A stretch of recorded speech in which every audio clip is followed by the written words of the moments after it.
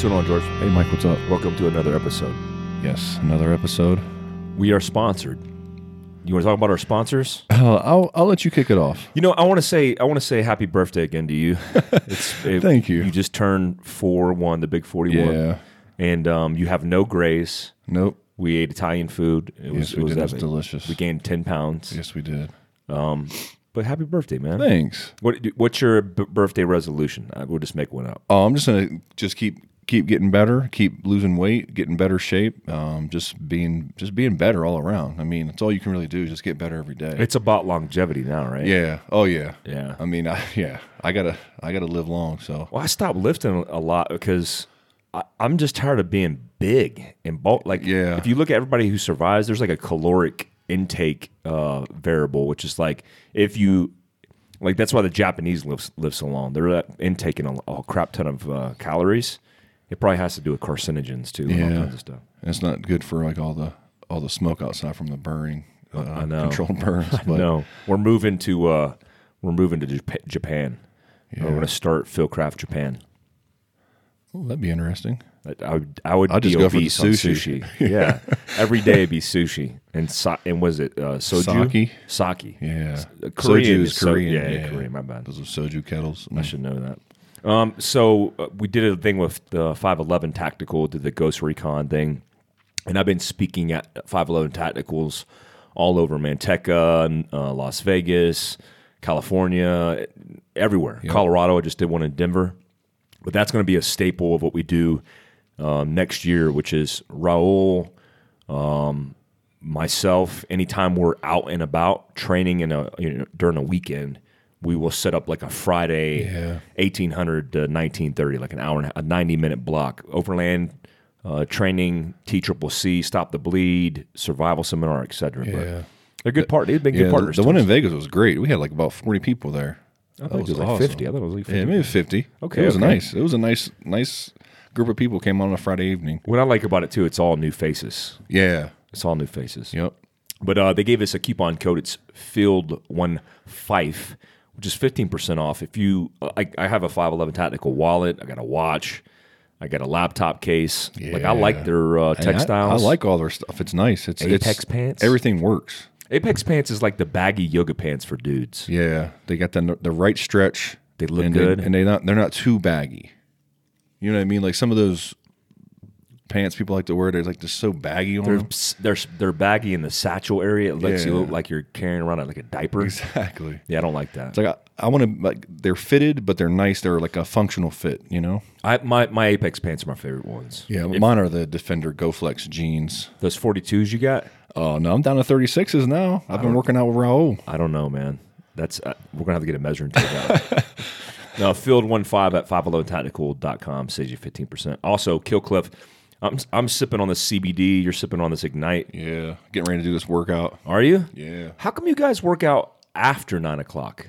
Does that make sense to you? You remember in the military we used to work out before 9 so we get an actual full day's work? Yeah, but I'm always working though. I'm at home in true. my bed working. I'm at home after work working. So Yeah, but that doesn't it's really a count. lifestyle, you know. I want to make sure that Fieldcraft is, you know, we're lifestyle. staying fit. Well, you know we got to We're zero working. our guns too for this hunt. Yeah. You're messing up, man. You know how much stuff we got to do? I'm trying to get this day over with. I know. Well, you know, one thing I do with the Killcliff though, I've been doing the 3 drinks. So I've been doing the Ignite before the workout, and I do the Endure during, and I do the Recover after. You know what's funny is you call that the Killcliff Challenge. and you thought it was something. I thought it was something legit, and you just made that up. I did. Where does the CBD fall into it? So I'll do it every other day, you know. The CBD? Yeah. I love CBD, man. It's great. It has a good flavor to it. It's not a ton of caffeine either. I drink about 2 or 3 of these a day. I'm not going to lie. I went overboard yesterday. I had like 3 recovers yesterday. Did you? Yeah. No big deal. So if you guys are interested in Killcliff, we have a coupon code Survival10 saves 10% at killcliff.com. Always a big fan of Killcliff because they're all natural. It doesn't have all the crap. It's got no sugar, B vitamins, all the good stuff. This one even has electrolytes in it, which is awesome. And it justifies, like 15 calories, you can't beat that. There's a lot of I garbage. could drink out there. those all day. Yeah, I could drink these all day. And I've never heard of anybody putting CBD in a drink, and I'm a big fan of CBD. And this is like, I don't know why, or why nobody's done it, but this is the standard. these CBD drinks. I hope it says limited edition. I hope it's not limited. I hope it just continues to come out. They're coming out with another flavor of that. Oh, this is the limited flavor. I hit him up. I said, you guys should make lemon lime because that's one of my favorite recover flavors. So. That is a good recover. Yeah. Also, we're sponsored by Valley Food Storage. I want to say you did a really good job on that podcast. Listen, I know. I get it. Were you reading from a teleprompter? I love it. I just get super nervous for some reason. And then like when you're doing it by yourself, it's just uncomfortable when you're speaking into a mic. Yeah, it is difficult, especially with somebody who's not there to physically engage with you. But it sounded good. And the cool story with Valley Food Storage, you guys, we've been doing the safe home prep and talking about how much food and water and med and everything else you need to store. And Valley Food Storage is the source for us for dry food. I mean, they do a whole bunch of variations of food storage. And he talks about the science and also the process behind his food that he sells at valleyfoodstorage.com, and also has graced us with a coupon code. If you text the word Fieldcraft to 29071, again, text the word Fieldcraft, one word, to 29071, you'll get a big coupon. Yeah, it's a 20% discount. Really? Off your first purchase, yeah. Okay, so make that a big purchase, obviously. Yeah. What I did is I ordered in bulk from him, a huge order, used my own coupon code, which is 20%, and then I'm going to stock up. And a good rule of thumb is cycle through the food that you have in dry storage or canned goods. Dry typically is 12 months, depending on where it comes from. And then canned is usually 5 years, and all the way up to 10 years, depending on what you're canning. And the Valley Food Storage is 25 years. It's all freeze dried. It's freeze dried. There's they add nothing to it, so it's all clean. There's no GMOs, no fillers, no preservatives, nothing that you can't, like no other ingredients that you can't pronounce. You know what I mean? I like that, man. So it's everything you read on the back is all natural. I like that. Also, we're sponsored by Hardhead Veterans. If you guys have been watching us since the beginning, we've done some stuff with Hardhead Veterans before. And Hardhead Veterans makes an HHV ATE ballistic helmet. It's just a high-speed helmet that's made for ballistic protection against a whole bunch of fragmentation and bullets. It actually has an NIG or J level 3 alpha rating according to the standard and the schoolhouse essentially that tests all the T&E for all these things.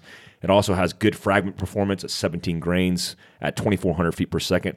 And these details, I like these details because Hardhead Veterans advertises these in his marketing of the details. It's an ear cut. It's a high, above the ear, high cut design. It's a ballistic helmet, and it's affordable. And it also only weighs 3 pounds. And there's different options out there, but super expensive, super heavy. And I'm a big fan of HHV, man. He's actually a former Navy SEAL as well, right? Yeah, I think so. Yep. Yeah, and the helmet's it's super comfortable to wear. Like it comes with additional padding and everything like that, so it's super comfortable. We have a coupon code. It's Fieldcraft. It's for $15 off your entire order, and you have the minimum purchase of $100. So that's for everybody. Just remember, Fieldcraft to get you $15 off your entire order, but your minimum purchase has to be $100. And it's Hardhead Veterans. Hardhead Veterans, yes. Hardheadveterans.com. Also, this podcast is sponsored by TriarchSystems.com. I always like to spell this out if you're a first-time listener, TRIARC Systems.com. I'm actually running their truck gun. All the guys are running their truck gun, but I'm also running their 17 Charlie. That's what I teach with for pistol and carbine. I'll be in, what are the dates? 22, 23? Yep. 22, 23 of December, I'll be in... No, 21st and 22nd. 21, 22 in Peoria, Arizona, which is basically north of Phoenix. I'll be teaching at Cowtown a pistol carbine course, and I'll be running their 17 Charlie on the range on the 21st, and then I'll be running their carbine on the 22nd. But Triarch builds custom pistols, carbines, and rifles. All the things that you need from the good old state of Texas. Use the coupon code Fieldcraft, one word, to save 5% on a build, any build of your choice. And they do some high-speed builds, man. What else? I think that's it. Oh, man. We're ready to start the podcast. That was easy. Who's the guest today? That was easy. So today we talked to Jesse Keller. Jesse is a former... actually, I don't like to say former because she's actually in the reserves now, but she was an active duty MP who went and started doing dog handling which after 5 years, she was allowed to try out for it. And she has done almost more combat than me. Damn. I mean, she's done a lot of combat. She's always been attached to combat organizations or units outside the wire, meaning infantry units, typically in the Army. And she's an Air Force canine handler. Now she's in the reserves serving as a firefighter, and she contracts as a dog handler. And we got a lot into dog handling, her mindset. She's super fit, her physical fitness, even the challenges that she's faced as being a woman in the military. And also got the opportunity to talk about her working with Vision of Vets, which is a nonprofit. That's how we met.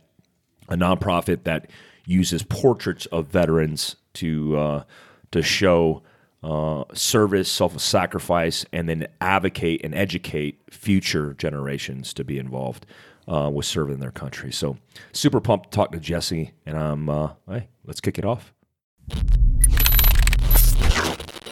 Jessie, thanks for coming on the podcast. Oh, thanks, Mike. I really appreciate it. No, thanks for coming in. It's been, our deconflicting a schedule with you. You're so busy, right? As well as you. I know, we're both busy. Yeah, I was going to say, don't put this all on me. Yeah, no. I want to start kind of from the beginning because you have such a cool history. I mean, you're into bodybuilding. You're a canine dog handler / firefighter. You've served in the military for an extended period of time. You're a vegetarian. You've done a whole bunch of cool stuff. And I want to start from the beginning because I want to give people context to where you come from. So let's start off. Well, so I always release my age, and now as I'm getting older, I usually try not to anymore. But so I'm 34. I originally grew you're up. A baby. Oh, you're such thanks, a baby. Joel. I'll pay you later. I was like, the military ages you pretty good, I swear. I'm like, oh man, but I'll take it. But yeah, I grew up in Reading, Pennsylvania, so I'm from the East Coast. And my mom, she was a single mom, and I have a younger sister who's about 6 years younger than me. And so I grew up there, and I guess you can say where my future with the animal training and everything kind of started back then because we had horses, and my mom worked 2 jobs. She actually worked for a police department, so I think that might have started where I was really interested, kind of in law enforcement side. She was a dispatcher, and we just always had cops in the family, basically. And my grandpa was in the military. He was drafted for the Navy, but that was really about it. We didn't really have any military background in any of the family members. And we learned a lot, like on chores. I didn't really watch TV a lot. And we were always shoveling manure and taking care of the dogs. My mom was like a huge rescue fan. She was a horse trainer. So that kind of started, I think, where I am now. And I went after high school. I was planning to go to Penn State, and we didn't really have any money. And I was like, how am I going to go to school? I didn't really know my dad. He was kind of like in and out. So we were really just raised by my mom, and our grandparents were next door, which was awesome. And then I was like, you know what? I think I'm just going to join the military. And my mom's like, what? Like, you're so random. And I swear I was going to be a marine biologist. I wanted to work with animals, was always my passion. And my grandfather, being back in his age, was like, women in the military just didn't really wasn't really norm to him, unless it was like the nurses or like the housekeeping or something like that. So he was always worried. And then I was like, I think I'm going to be a canine handler. And then he's like, oh my God, this child of mine, what is she doing? And so that's kind of where it all began. So I graduated in 2003, and I enlisted in the Air Force. I just wanted to work with animals, so I didn't know which direction or what branch. And I went to the Air Force one, and I only have like one friend that was in the military, and he's like, go Air Force. And I was like, why? He's like, they take care of you. And I was like, it's true. Okay. And my recruiter took me to McGuire and Fort Dix to see the bases. And that's when I made my ultimate decision because I saw how Fort Dix was living. And then I saw the Air Force kids. I was like, okay, sold. And that's where I started. And I wanted to be a canine handler. I didn't know I'd have to wait a couple years. She was like, oh yeah, you enlist and you go right to it. And needless to say, I had to wait 5 years for that. But I enlisted in security forces. And then my first duty station was down in Valdosta, Georgia at Moody Air Force Base. Oh, that's really cool. So you started out as, and I don't know why I assumed that, but I figured that you would probably be a security forces personnel before you become a dog handler. And for people who don't know what that is, that's like the equivalent of military police officers for the Air Force, right? Yeah, they used to, like back in the day, they called it air police. Then it went to security police, and then it changed like to security forces just as the years kind of migrated. Yeah. But or exactly military police MP. So same thing within all the branches. Yeah. So you had already served 5 years in the military prior to becoming a dog handler. Right. So I got really lucky because the unit, I was a part of a special unit. So as you know, Air Force, Chair Force, right? I'm sure we got some big, tough Army guys on here. But so I didn't really live an Air Force life. I'd like to say I had the perks of some Air Force stuff, but I really was assigned to Army for all my tours, which is actually really cool because the Army really never, they're like, oh, she's Air Force. She's going to do whatever she wants anyway, you know? Yeah. And so it was really neat. But the unit I was assigned to is called the 820th. And all they did was train for combat. So all we did was come home, train for a couple months, and then we go back out the door. And we actually were attached to Army. So that's where my whole life, I think, really took place and moved forward into where I am today and the person I am today. But so I got to what we would call Ranger games. We go out there, we try to, ambush each other and do all this stuff. And they had a canine unit. And they always needed people to learn how to take care of the dogs and be decoys and spot for them. And that was immediately what I wanted. So actually, I was working with the canines immediately in my career as the chew toy and what we would call spotter. So as they would train to, lead the teams downrange looking for explosives or enemy, I was always that person that learned how to handle the dog just in case the handler went down. So I actually really started right away. And I was very fortunate. The canine teams that were down there, they were very elite. And they were like, you have to be physically fit, put in extra time. And then that's when I really started to see, like, I really want to go this direction. And then at my 5-year mark, you're able to retrain and actually go into that complete MOS. And then that's when it started as an actual handler. Oh, that's really cool. So when you did that at the 5-year mark, you get trained and then you change your actual skill set, your job identification is completely different. And then what do you do for the rest of your career as a handler? Like, what kind of things would you do as an Air Force dog handler? So I was lucky just being assigned to the units I had. So it was more combat related. So we were all pretty much an EOD team down at Moody. And then even when I got assigned to Luke Air Force Base, when I came out to Arizona in 2010, we got their taskings changed and went straight to combat. We call them JET taskings, Joint Expeditionary Teams, and or tasking. And they were getting assigned to the Army. So I'm like, yes, this is what I live for. So I was so lucky because they were like, oh, you're going to go to an LE base. And I was like, I've never driven in an LE car. I don't know how to arrest nobody. I was like, all we know how to do is like, I walk around with my big gun, 240, a 203 on my rifle. And I was like, oh, I'm going to be messed up. And then the mission changed and I was like, yes. But obviously working as canine, you work in explosive dog, narcotics, obviously downrange. That was my main focus. So looking for IEDs, always being able to go in for a raid, looking for a suspect. So those are the main things you want to do. And you can do that stateside and overseas. It's kind of the same. Obviously, we have different rules of engagement depending on where you are. And then your rules once you're stateside as well. So it's a super dangerous job, right? I remember our EOD dogs or our Malinois or MWDs were always out front. Yeah. Because, right, the IED threat it could be detected by a dog before the early detection, obviously. And so you guys are always in the front of the movement, correct? Yeah, and I think what was neat is everyone always jokes. They always say, like, I'm a real boy, obviously. So I'd like to, like, hang with the guys and, like, be one of the guys. And then I started dressing like one of the guys is what they would say because we had to blend in so much because Air Force getting drafted and putting into Army, we were having different uniforms. And then they saw that they wanted to take, they were putting bounties on the dogs and bounties on the handlers. And we want everyone to be universal.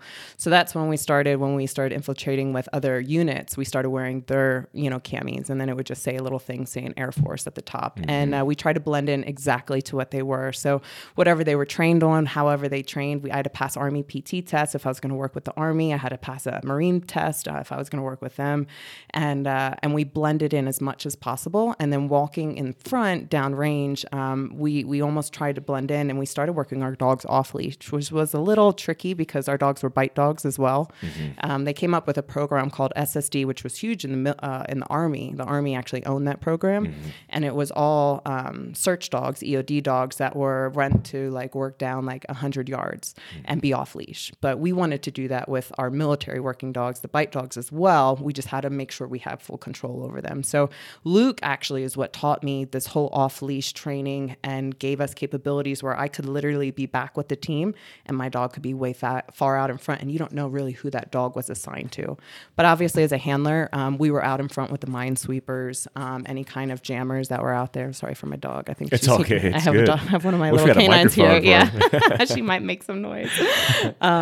So we were out in front, and then just kind of knowing that. It is a little weird, knowing that, like, okay, well, if my dog don't step on it, I'm pretty much the next one. Yeah. So you kind of got into that mindset a lot. I remember I think we were resurging in Afghanistan, which just means the counterterrorism unit I was in hadn't been back to Afghanistan in a long time. And so on that first rotation, we were next to a ODA, a detachment that was an Army, obviously Green Beret detachment, but they had an Air Force German Shepherd and handler attached to them. Yeah. That dog ended up getting killed that trip because an IED went off and the power lines fell, and he bit, or he ran into the electric wires and wound up getting killed. Ugh. And I remember meeting that dog and meeting that young, I think it was maybe an E4 and E5, super young kid. And I almost felt like at the time, because that team didn't have an SF, military working dog, that he was just overwhelmed. I mean, he was just like, whoa, this is crazy. Yeah. And he adapted well over time and then integrated, but that was his first combat rotation as well. Mm-hmm. And then he lost his dog. And I know that, I remember when that happened and the impact it had on him. And I talk about this before because I've had a Belgian Malinois named Vinny, which is a task force dog, saved my life. It bit a suicide bomber about 15 meters in front of me. And I've lost a couple military working dogs and a couple objectives over my career. But did you have any bad instances or catastrophes that were dog related when you were overseas? With me personally, so my first canine, Oscar, who passed away, he didn't pass away in combat though. We did retire him out, but I was assigned to a unit, and we went out on a couple missions, and we had a predator come out, and we found a guy that was putting out, the big yellow jugs that was big, hot, and heavy, probably like around 2010 and 11 when they were putting all the, anal in there, the ammonium nitrate and aluminum. And so we found one guy. They actually... They set it off and they blew him up. And so we actually had to go out there and find the body parts. Mm-hmm. So we went out there, and then he actually already had one in place. So we had to go find the explosive, find him, and then come back. And so we went out there, and we had strikers at the time. So we went out, strikers dropped us off. Then we went out on foot. And we went out there and we located the device. It was still kind of being made. So at that time they were having where different people kind of come and set things up. And so the first part of the explosive, was getting made. And so we found that, we located it. That was great. It was huge. It was a big find. It was 2 of these yellow jugs.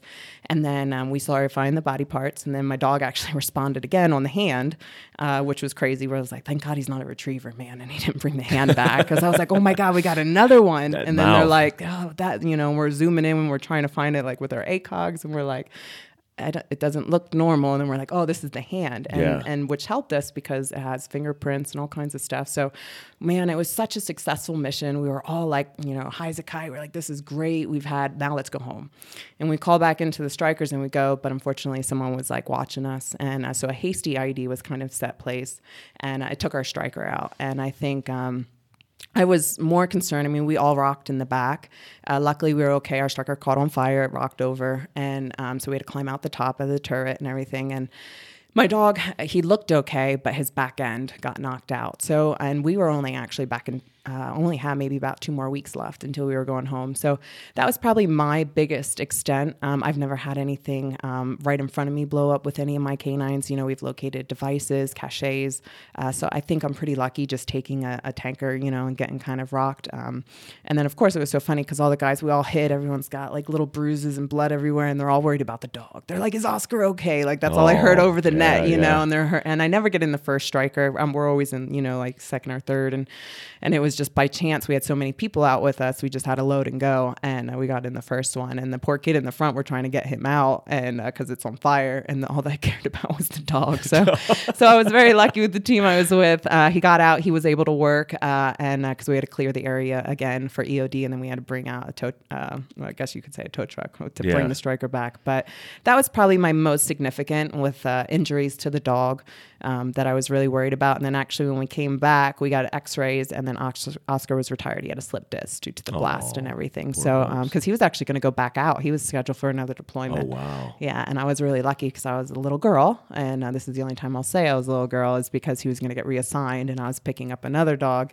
and I was so upset. But he was going to a good handler, one of my troops, Lopez, and then they were like, "Nope, he's not going anywhere." They're like, "He's done." Yeah, He's done. Okay. So Well, that's good. And then he wound up passing away of old age in retirement. he had he lived with me. He retired to me, and then he had blood amazing. in his stomach. So they think he had cancer and all this stuff. He just collapsed, and he lived to. We retired him at about 8, and he lived to about 9. And he was a great pup. And then he just collapsed, and we took him in, and they said he's not going to make it. What kind of dog was he? He was a German Shepherd. Oh. So so I had him, and then the dog after, Crash, who has quite a name for himself, was also he was a Czech Shep, but a lot of people say German Shepherd. But so I had 2 main shepherds in my career. I've trained with Belgian Malinois and a whole bunch of other, but those were the 2 that were actually assigned to me. What's a great life though when you think about the life expectancy of a dog? That's about average, Yeah. and then that kind of life for them to live I with know. purpose. That's amazing. It is crazy. So we had talked a little bit about it at the radio studio about female engagement, and then women integrating in all male units. And now obviously some things have changed, like women are allowed to serve in combat operations and combat MOSs and specialties. And I interviewed Lisa Jaster, who was one of the original women that went to Ranger School.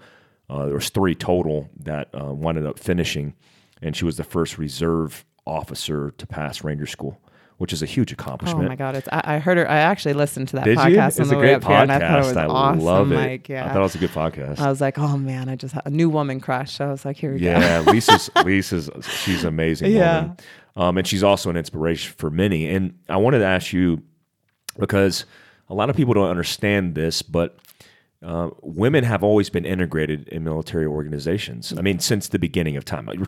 Just in recent history, the Office of Strategic Services, the OSS, which is the precursor to Special Forces and the CIA in World War II, they had female operators that were doing behind enemy lines, training auxiliary forces, conducting sabotage and subversion, and all these high-speed missions because of the amount of signature they reduced. If when I had a reconnaissance team in Special Forces, our main principle was called Advanced Forwarding Operations, which is called AFO.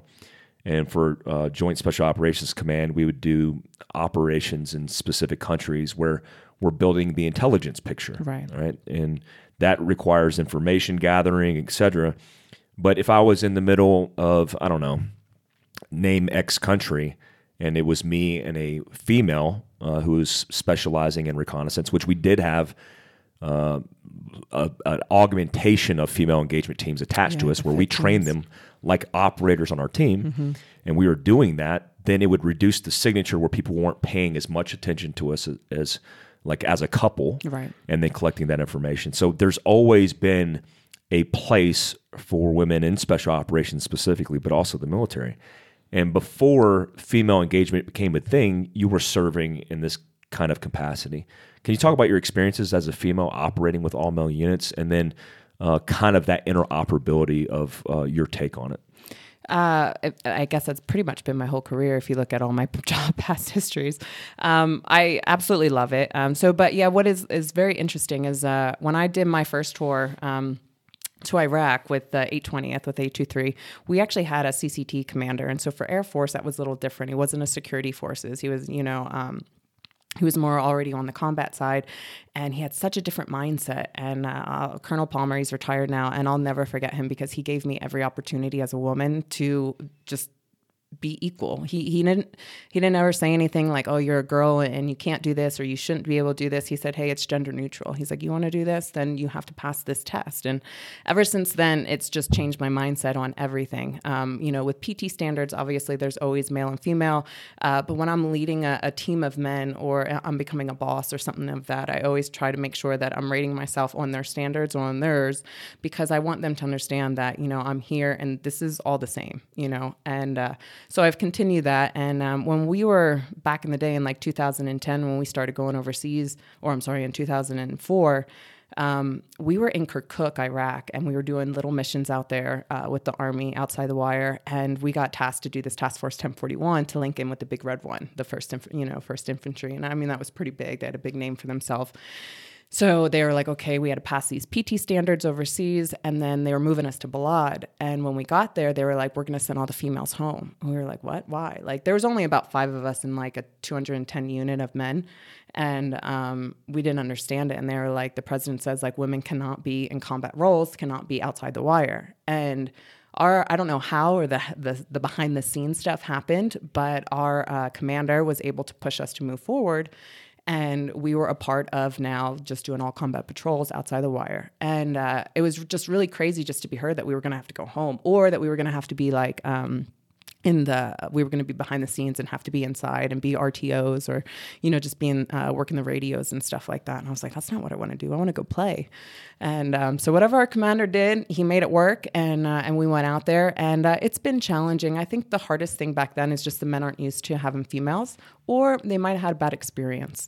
And I'm not saying for all women, but there was a lot of times where they go out there and the women couldn't carry the weight, and they just put them in there because, we have to, because she's a girl and we don't, want to segregate or anything like that. And I'm just a firm believer, if the person can't carry their weight, then they need to go, because I learned that in my first unit. I was falling out of ruck marches. I couldn't keep up on their 5-mile runs. And I was just like, man, I used to go home and cry in my dorm room. I'm like, I'm never going to and these guys go to Ranger school and pre-Ranger and airborne. They were the Gucci-ness of the Air Force. And I was like, I'm never going to be able to keep up with these guys.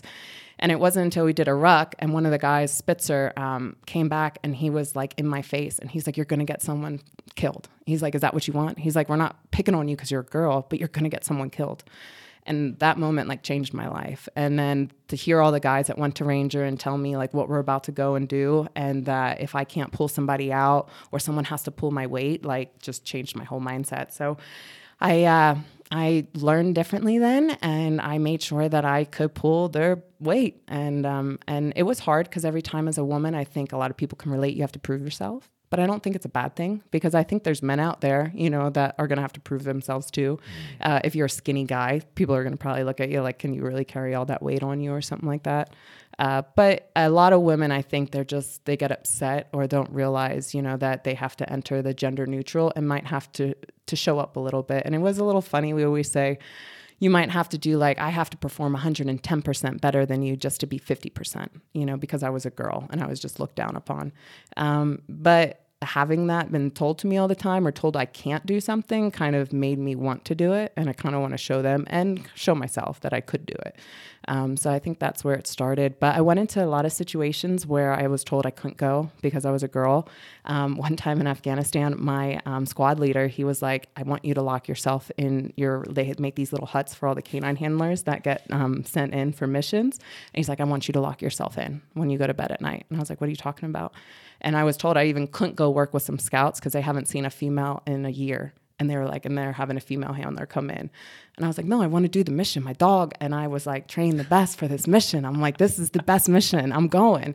And my kennel master didn't want to send me. And he was so scared that I was going to get raped or something. I'm like, I got a big bite dog and I got 2 guns. I'm going to be okay. And these guys never did anything. Obviously, they make jokes. I'm sure they said a lot of stuff behind the scenes. I heard a lot of things, but it never changed the way of me wanting to show them that I can be there as a teammate. And I think after a while, once they saw that they could count on me, the eyes behind them kind of changed. And I hope I changed that for them on how they look at some women. And I'm really excited on all the stuff that women can do now and be a part of it and it be known. But I'll throw out there, Colonel Palmer actually had me lead the first all-female combat patrol, and I thought he was crazy because I was like, we're all going to die out here. Mm-hmm. Tell us about that. You mentioned that it was like an all-female combat patrol. Where did that idea come from, and then what was the context of it? So he saw in the paper Air Force had their first all-female flight on a C-17 or a C-130. So they have flight load masters. Everybody on there was all female, and he was like, I'm going to one-up this. And he's like, I got an idea. And he gets a hold of our captain and Captain Hall. And he's like, I'm going to put together an all-female combat patrol. And then he called me in. And I was like, are you crazy? Like, we only have 5 women. Like, we need a team of 12 or 13. And to fill all the Humvees. We didn't have Humvees back then. And so what he had to do is put admin girls, too, in it. I said, oh, we're definitely going to die. I was like, this dude is crazy. I didn't even want to do it. I was like, no, sir. And I'm still young. I was just learning how to be, a team leader, let alone now a squad leader. And so it was very challenging. And he's like, I want you to lead the team. Obviously, I have my captain, but he's like, I want you to be the squad leader. And I was just like, oh my God. And I think we ran into absolutely everything we could, but it was probably one of the most memorable nights I've ever had. And we all made a joke. You know how women, we all have our periods and we cycle together. It was like the best man bashing combat patrol ever, bro. Like we were like, yeah, this dude over here, man, we got you. And it was such a bonding experience. It was like a pillow fight, with your girls, you have slumber parties. That's what these girls. You guys broed out. Yeah. And no team wanted to mess with us. So it was pretty funny because we had other combat units out there, everyone patrolling. And they were like, oh, stay away from the female team. You'll get sucked into the black hole or something. And we actually had a name. We were called the TWAT team. It stands for Tactical Women's Assault Team. So it is real. And my colonel was very, very excited once we came up with the acronym for him.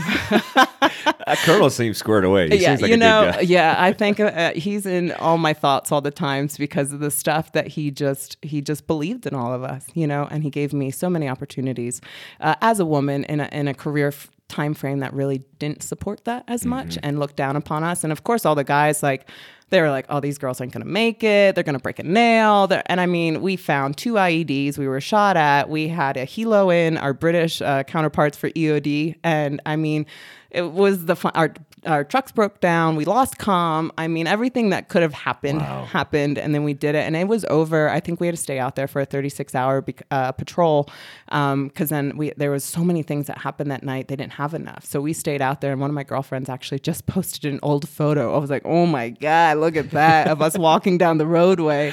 And I was like, man, that was a crazy night. And we were so tired laying on the streets. And what was really funny is that we actually found the one IED was because this one guy really liked the women and we were nice to his wife. It was really weird how we got to know where the IED was and stuff like that. And the villagers really thought it was crazy that they were all women. And, really? Yeah.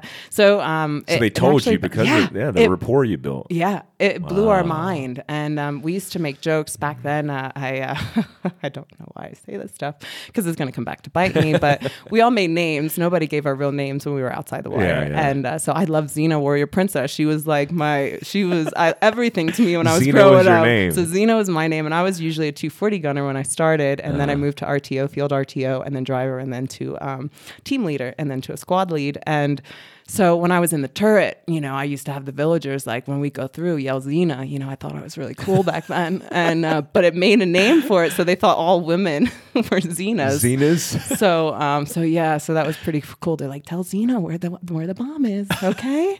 And so that day, bro, was crazy. And I'll never forget it. All the girls coming together and working together. It was just amazing. And then the EOD team that came in, they had 1 female, and there was 4 British dudes, and they were like, we want to go out with you guys all the time. I'm like, oh yeah, I'm sorry, with all chicks, bro. And on a combat patrol, can't get any better than that. So, that's amazing. What's a cool thing that you guys, one, that you had those overall experiences and they were positive experiences. How has that impacted your life now? Because I mean, you served on active duty and then you're in the reserves now, right? As firefighter. Talk about that transition, and then how does all that experience translate into your civilian life now? So I think the missions and going overseas and really learning that you are really there protecting yourself and your others is a bond that most people can't understand. Obviously, I know you understand that. But when you try to tell other people in the civilian world or even in the military, they're in the military, but they haven't served that type of lifestyle, it's different. All I had was my mom and my sister, really. And my mom passed away. That's what happened with my career, why I transferred into the reserves. But it is a brotherhood. And when I say that, I mean sisterhood as well. But I think it's something that it's my family now. Like I really consider everyone that had taught me so much in my first duty station. We just had our like first reunion in Vegas, which was epic this year. And they have become my brothers and sisters and family. And it's just amazing how we are still connected, still to this day, can call up anybody and we'll all be there for each other. And it's just an amazing feeling to feel that. And I think it's hard to relate sometimes to other people when you have other people calling or just checking on you and they're like, why do you guys like even still talk? Or how does that still happen? And some people just don't really understand, like, bro, man, we like slept, we peed next to each other. You know, I mean, like one person watch your back while you go to the bathroom. And it's just a weird environment that a lot of people think is just weird. So I think that made a huge impact. And then into my canine world, it got even tighter. And I had so much more respect for these people and the things we were going through. And then transitioning, when my mom passed away, I had to get out and stay in Arizona. I was living in San Antonio, and I came back for humanitarian. She passed away of breast cancer. And then we had horses. I had a younger sister. I needed to stay in Arizona, and the military said, no, you need to take this. It was a cake deployment to like be a liaison in Kuwait, and then San Antonio's, you're going to go back. And I'm like, I just can't right now. I said, can you give me like 6 months to a year? And they were like, no. And I was like, I get it. It's the military. So I understood. And I only had 2 months on enlistment. And I said, I'm going to get out, and they don't have canine in the reserves. And I was like, well, you know, I always kind of like looked into search and rescue dogs. And I was like, well, maybe I'll learn into the fire side. So I got really lucky to transfer as an E6 into the fire department and go into the reserves and then kind of continue that type of mentality. But I can see I'm a person that needs to be in a career where it's a brotherhood and a sisterhood and you count on each other because when I was out and I got a new canine job, I started working a little bit on my own. It was more on your own basis, kind of linking in with people. And I just didn't feel normal again. Like I needed that team mentality. I didn't care where I was in the team, but I just needed it. And I think that came from kind of growing up the way I did with the military. So you needed that camaraderie to be brought together. Mm-hmm. Yeah, I have a couple theories behind it, but I think a lot of the things that we felt deployed in the suffering together is what civilians are looking for now, because they don't suffer. Like most people don't understand suffering and then coming out of that, right? So it's like the resiliency you build when you're broken and then you kind of climb out of that situation, whether it's like a mission that went bad and then you kind of made it out of that. That whole process is something that civilians don't really experience to scale. And so I think, that's why they do Spartan mud races, but jumping over fire and climbing over walls. And that's an accomplishment. That's like a process coming out of it where they post pictures and they talk about it, which is super healthy, but it's like, that's part of the experience. And you talk about transitional issues where it's hard to relate to people. Did you experience any other issues? And do you think you're in transition still? And has the reserve mended that, or is it just enough? Like where are you at with that? That's a great question. So I still think I'm going through like a transitional period. So going into the fire service, learning a new career was one thing. So it allowed me to still stay on military orders for 6 months out of the year. So I haven't fully gone to a traditional reservist yet. So the last 2 years I've been on like military orders for half that year. And then I had to do my real world training and so like OJT. And so I just came off orders in May again this year. And so I haven't really fully separated myself, and which I think kept me kind of in that mental state of still that military lifestyle that I was living. But I kept myself so busy. I didn't know what to do. I didn't know how to like slow down. And then when I got the civilian canine job and it was like more freedom and you didn't have a team anymore that you had to really train, even though there's a couple of us here that work together, they're all retired.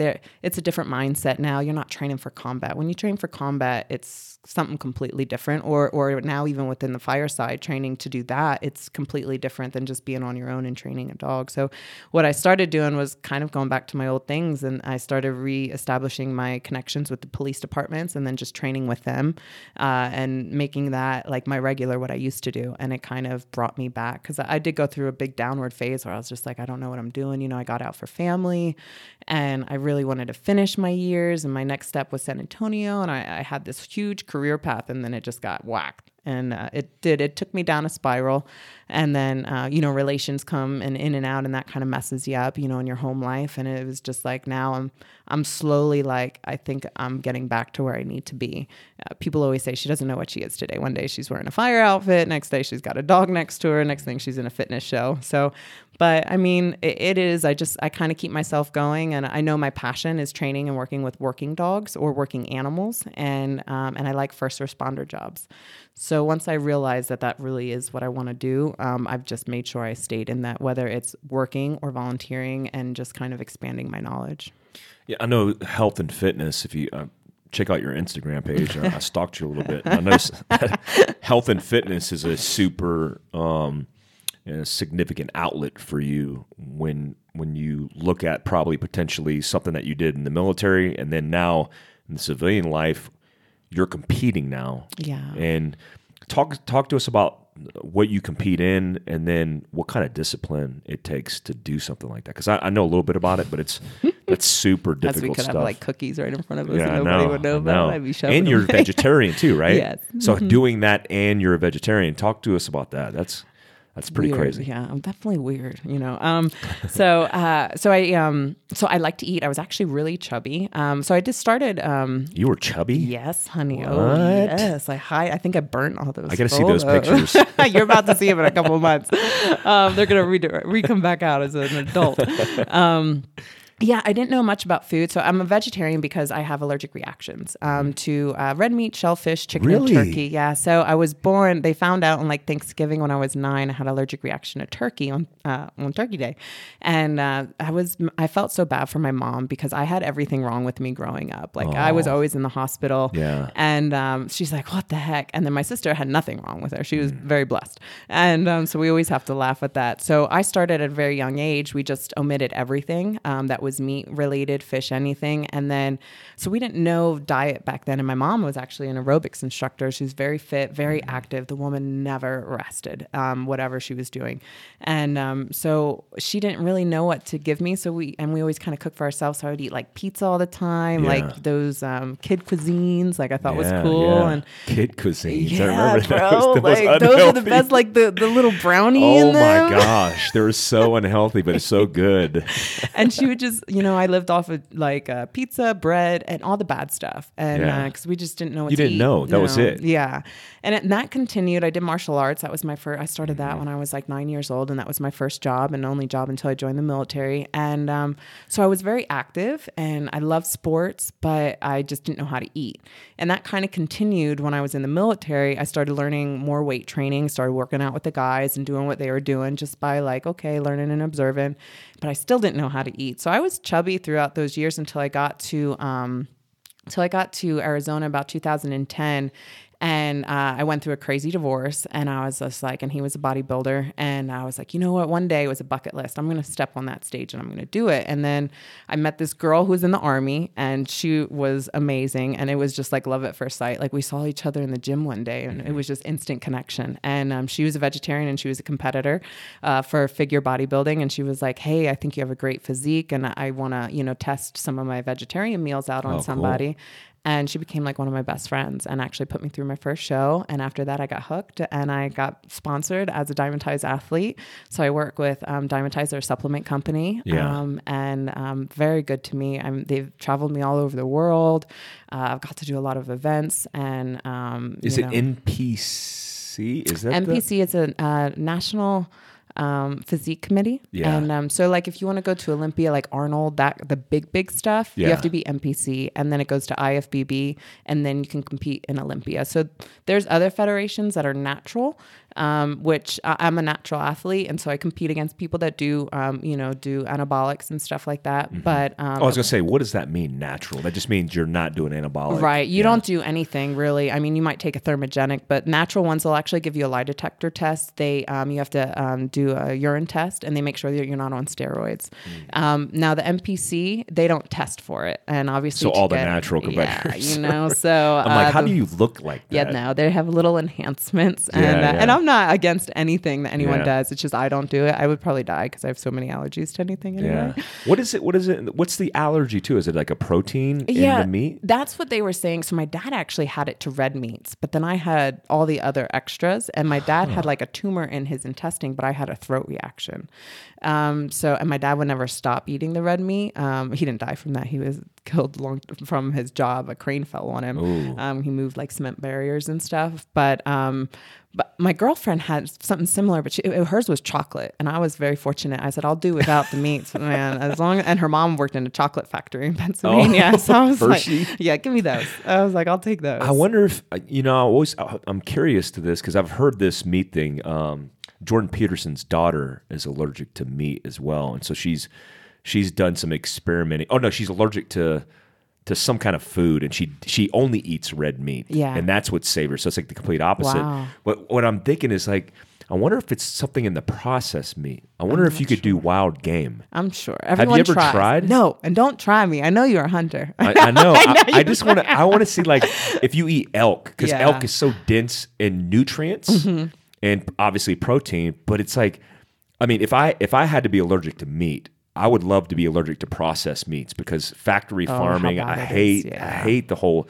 And so my goal is always to supplement my diet in protein because I'll do other things like soy and everything else, but supplement it with just wild game Yeah. as opposed to factory farm stuff. It might. I don't know. Well, But maybe now do I'm like a a lover, sampler. so We it's just do like a little No, test. I'm good. I think, Just a little bro. test. You Look, don't- I'm going to give you a sample of something You to might try. bulk up. You might win gold or something. You never know. I know. They're all like, man, if you ate meat, you could be pretty big. And I'm just like, well, thanks, I think. But I'm going to try this. There's for a now. lot of I just saw an article on this. There's a lot of misconceptions about vegetarians and their inability to get the proper amount of proteins. It right? is, yeah. And I've been a part of some where they like kind of wanted to study because some people see me and they're like, oh man, she must do some steroids. I'm like, no, but thanks. Like I appreciate it if Yeah. you think I'm doing it. Yeah. But they think with me being able to put on some muscle mass as with my age group and everything like that is because I started so young. And so my body got like trained this way Muscle without maturity. having it. Yeah. Yeah. So they think the people now that are trying it with these either new fads or they're just trying it and they're also in the bodybuilding side Yeah. that they are having a problem putting on muscle. I can see that. And so that I've been kind of like just watching back and forth. And the supplementation, anytime you do supplements compared to the natural source, obviously the fillers, don't absorb real well. So I would love to get away from that. I am fortunate now as like a huge vegan and vegetarian thing. So pea protein is huge and they're starting to bring it out and trying to make everything more organic. And so I'm planning next year to try some new methods and see if I can gain, a little bit more muscle mass. But yeah, I think it is a little tricky. But I do think anything when you start at a younger age and your body adapts to it, that your body will find another way to mature everything else or work Yeah. around it. So a lot of people, when they ask me like, how long have you been a vegetarian? And I'm like, well, I've been this way since I was like 9. They're like, oh, maybe that's why her body is able to put on muscle because her body's already adapted to not having the meat protein. So Yeah. some people, they ask me questions. I don't really know. I'm just like, go with the flow. Your But- arms are jacked. Yeah, no, they're bigger than yours, aren't they? They are. I think they are. They probably are. There's no shame anymore. I usually do a flex off. Well, I'm going to do this post I need to diet. start lifting some weights before They're we do just this. pretty weights, though. They're pretty muscle, is what I like to call it. Then they put me through these workouts, and they're like, "Well, you look pretty muscular." I'm like, "It doesn't work that way." I was like, "Look, sometimes they don't work out like you little CrossFitters over there. They work me out." What are you doing for working out? Is there anything specific like for your routine, or when you're in the physique phase, it's real like compound movements focused on aesthetics? Like, Yeah. What's your routine? So it just depends on what I'm training for. So when I was in my first duty station, when I started just getting into fitness and stuff, I actually started, so when I started competing, I was doing more functional fitness because I needed to get better at my job. And our jobs are very, endurance related, rucking, with your 60-pound ruck and going for miles and being able to run and climb rope and do all this stuff. And I started training more for that. So I learned the functional side of it. And that's really where my fitness started. And then once I started learning about food and then doing how to make certain muscles look a certain way, then I started looking into that with when I actually compete. But what is hard is when you have a physically demanding job and you want to compete, I'd have to run miles, and then I had to figure out how not to lose that muscle. So my last show I did was in not this March of last year, and my coach, I was going through the fire academy down in Goodfellow, down in Texas.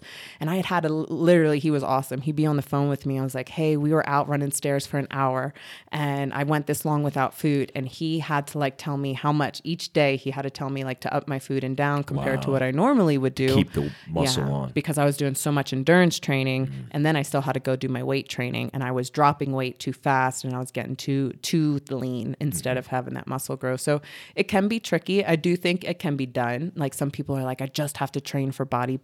And I don't think that, because I have a lot of friends who are in the police world or in fitness events and stuff like that, and they still can do bodybuilding. They can do a little bit of both, but it will get tricky because you will start to drop your muscle when you start doing more endurance things. So that's hard. What are you doing outside of the reserve component of doing training? For the last 2 years, you've been doing the fire academy, get OJT and everything. What are you doing outside of that in the civilian world?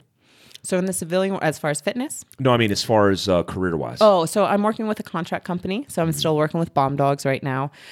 So that's my main source when I'm not doing the firefighting and the reserves. I'm currently an EMT right now. And so I'm hoping once I'm done with that and I take my national test, I'm looking to maybe try for some civilian fire departments as well. And starting to get into search and rescue. Canines is kind of my next route for working dogs. Do they have... So in the EMT side, and you're talking about the test for the paramedic?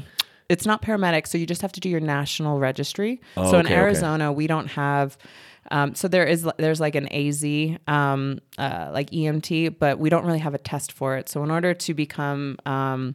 an EMT for AZ for Arizona, you have to go and get your national, and then you just turn in your cert for that, and they give you the permission to work in the state. Where Pennsylvania, I think, was different. You don't actually have to take the national registry.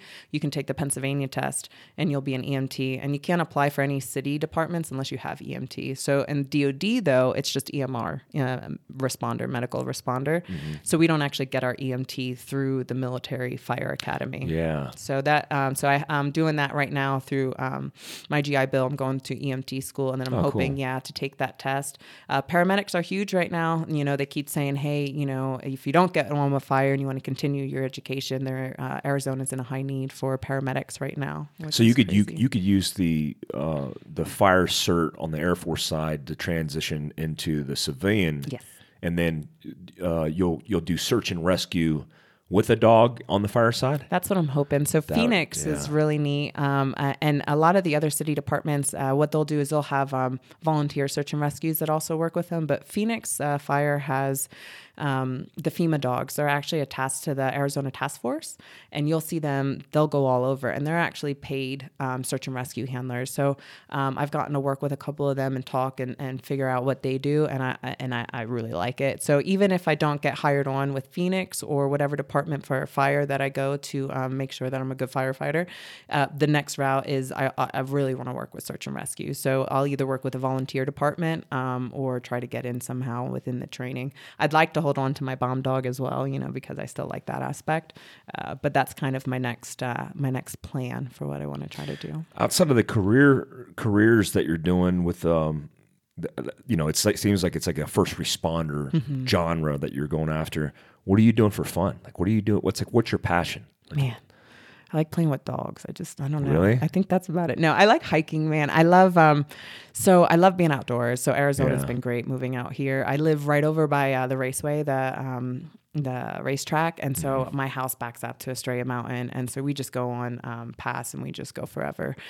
We have horses. We had to move them when I started traveling a little bit more. So we have them boarded out in Mount Shasta, California. But I used to horseback ride all the time, me and my sister. It's really random. So I like being outside. I like getting dirty. And then I love salsa. Like I've just started getting back into dancing. That's So random. don't judge me. That's really cool. I've taken salsa classes before. Yeah, I I'm think not. it's cool. My left leg doesn't always go with my right, but it's okay, and I'm learning. And I have That's some awesome. friends who are really good, and they laugh. But so I just started doing that with one of my Yeah. girlfriends. Yeah, she's like a professional dancer, so she'll take me out to some of the classes. And I love Zumba, bro. That's how you. That's how Zumba. you go to the front lines. Is Zumba. That's so awesome. You have so many passions and so many things that you like to do, and a lot of the stuff you do, like your passion, obviously growing up, it's been dogs. Yeah. Like your life seems to be like always in and around dogs. Tell me about this canine and her status and what she's doing for you right now. Oh, she's special. So this is Almond. So I've been working with her. She's just an EOD dog. And we're starting to do a lot more training where we have dogs at stadiums and big sporting events. So that's what she usually goes out to. And she will actually look and search people now, since suicide bombers are one of our bigger threats that have kind of come to the States compared to what we were used to overseas.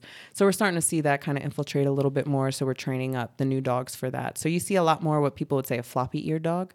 At like TSA. TSA went to that as well because a lot of people were saying the pointy ear dogs, our Sheps or Belgians, were too intimidating. So a lot of these companies started going to labs, even though we've had them in programs for years. Yeah. You just see them more out in venues because people don't complain really as much, Yeah. and we still want to make sure that the clientele are working and getting what they need. But yeah, she's still in training. So she's fully certified, but I have a lot of things that I'd like her to do. And get up to, because I still kind of have like, anytime you deal with explosives, my mind just always goes back to combat. So I would like to have her more trained a little bit more on that type of setting where she's more off leash, or I can send her, to a faraway package without me having to be up close on her. And she was trained pretty much on like a 6-foot leash. So I'm just working a lot on her being able to be really independent and work far out. So I'm very fortunate for the people that I've worked with in my career to really open my mind to canine training, because a lot of people get kind of in their ways where they're like, it has to be this way and this is how the dog was trained. Where I came from, the guys, they put me through the ringer and they just said, well, let's see if it works. Let's try this. And really opened my eyes to like, there's no one way to do anything. And she's a good example because she's taught me a lot of things. I've never worked with a lab before, and she's definitely different. Yeah, she seems amazing. And that makes sense to me, like the demeanor of her being a floppy-eared dog. People are less intimidated, but also it allows her to search better, like because people aren't dodging and running it away. Yeah. How long does it take a dog like her that's an EOD dog to train and hit on bombs and to get fully certified and do everything she's doing? So we usually say like maybe like a 2-month doggy boot camp, 2 to 3 months, and we'll put them on the odors, and then we'll see how well she does for that. And then what we'll do is we'll field test them to make sure that they're, good in the environments now. They went from this very structured environment, seeing the same thing all the time, to now where we're going to put them in chaos, with people and see how they adapt to that. So I always say canines are always in training, but usually in 2 to 3 months, we can tell if they're going to be a good detector dog as well as a patrol dog. So anytime we have a dual purpose dog that we're working that does both detection and patrol, you'll usually see maybe about a 6-month dog boot camp, to see if they're going to make it. And then we say about another 6 months once they're out in the field to see if they're going to adapt to that out there. So within a year, you've got a green dog that's, pretty sustainable. So she's been out for about 2 years now, and she's got a good nose, and I'm just really wanting to work on her independence and building her strength up and everything like that. So you could tell some of the dogs that were really like kind of indifferent. She came from the East Coast, so I had to really train her with the heat, and she does great now. I mean, she'll go forever. Her feet are really conditioned. It's just little things that you have to look at when you're at a dog and really put them in those environments. And the reason I train with the PD guys, I get really lucky, is we go to all different places. There's all kinds of smells, different dogs, and she gets to see a whole bunch. I mean, we did helicopter training the other day, with some of the guys from the Army Reserve, and so just in case we ever ran into that, she's already experienced it. And we worked NASCAR this weekend, and they're like, man, she's not even fazed by the cars, but 2 years ago she was. And so you just have to really get them out there and get them into those environments. That's amazing. I want to transition to mindset because, you have a lot of combat deployments. You have 7 combat deployments. Yes, sir. And that's a significant amount of combat for anybody. And you start building tactics or processes in which to deal with, whether it's trauma, loss, discipline. You have a way that your mind is kind of redesigned or refabricated. And so describe to me kind of your mindset, and whether it's discipline for a competition that you're doing, or bouncing back from the loss of your mother. Like, how have you built your mindset? And then like, if you could frame out some instances of things that you do, like tactics that you do in getting through difficult times or maintaining discipline, can you describe it for me? I think everyone always likes to say, what's your motivation? You have to be motivated to do all these kind of things, and especially in fitness when you get, dieting and doing that. But I think anything in life, you have to have discipline for, and that motivation isn't going to be there. So I'm not motivated all the time to wake up at, 3 a.m. or 4 a.m. to do cardio, or sometimes to even train. I may love it, but I might not be motivated for it. So discipline really took place when I started karate. I started learning, about discipline a lot, and self-discipline in yourself, and keeping yourself accountable. But throughout transitions, we all have down moments. I'm super emotional. I'm like a people pleaser. So I think that was one of my negative things that I've always been working on, because if someone said something negative, or if I didn't feel like they liked me, it really made an effect on me. And I think it's just a personal thing. I don't know where it came from. And I've really tried to learn to not let that get to me, and to really just stay true to myself, and understand that not everyone's going to like you, or, want to be your best friend. I was always like, I don't want anyone to argue. I want everyone to get along and sing Kumbaya. And I think going to combat really changed my mind, because I went into a lot of situations where nobody wanted to be my friend because I was a girl, and they're like, oh, like girls can't do this. They're just a pain in our butt. Now we got to pull her weight. And I think that really changed me to really think that, like, you have to, if you want to do something, you really have to put your mind to it, and you have to do it. And you're going to be told no, and you're going to be knocked down left and right. But it's really weird. It's like when I get knocked down, I stay down there for a little bit. I might do a little like self-pity. I don't want to, but I'm like, oh, poor me. And then I'm like, what am I doing, man? Like, just get up and do it. And if I didn't fail as much as I did with going through certain things, then I wouldn't be where I was today. Some people just avoid stuff, and they don't want to do it because they know they're going to fail. And I've heard a lot of people say that. They're like, you do the most random things. And I'm like, well, someone gave me an opportunity, and I'm just going to try it. It's not anything I wouldn't want, like I'm against it. They're like, yeah, but you're not going to be good at it. You're going to make a fool of yourself. And I was like, well, yeah, that's what happens sometimes. And just learning to step out of my comfort zone was huge for me. And then getting disciplined to know that if you just stay where you are and you don't try things and try to get up and get out, you're not going to go anywhere. Yeah. You're just going to sit here. And I think my biggest passion since when my mom died, that changed a lot for me. And I just kind of went through a recent breakup, and that really brought me down. And because I was set in my timeline, I'm 34, now it's time for me to have kids. And now I'm like, I was ready to get married, and my whole world just changed. And I'm like, I'm all by myself again. I lost all my friends because I was so into, the person I was with. And I felt like I don't even know who I am anymore. And right now I'm like rebuilding that. I'm like, come back to who you were and try to make it even better. And I think just staying disciplined and putting goals, like small goals to your big goal, is what kind of keeps me going. And meeting people and what they go through. I get to meet a lot of people all the time, and I get to meet a lot of girls. Like, this society that we live in today with this social media can be really good, and it can be really damaging. I'm going to a school this Friday to talk to some young girls. And it's like, all they want to do is just, I just need to be pretty, and some guy's going to take care of me. And I'm like, whoa. And they're like, I just need to put these cute photos up, and then I'm going to make money. And I'm like, no, honey, that's not how it works. Wow. Or they think they can't do something because they're a girl. And I think my side passion is not just women, but showing other people that you can come from nothing. And if you really want to do something, you can do it. Just don't make excuses for yourself, except that you fail, or, that, okay, that wasn't my best, or I was slacking, and then just press on from there and then get better. Well, that's amazing. I mean, it's an amazing message. It's just like a lot of people just don't want to do it because they're afraid of that failure.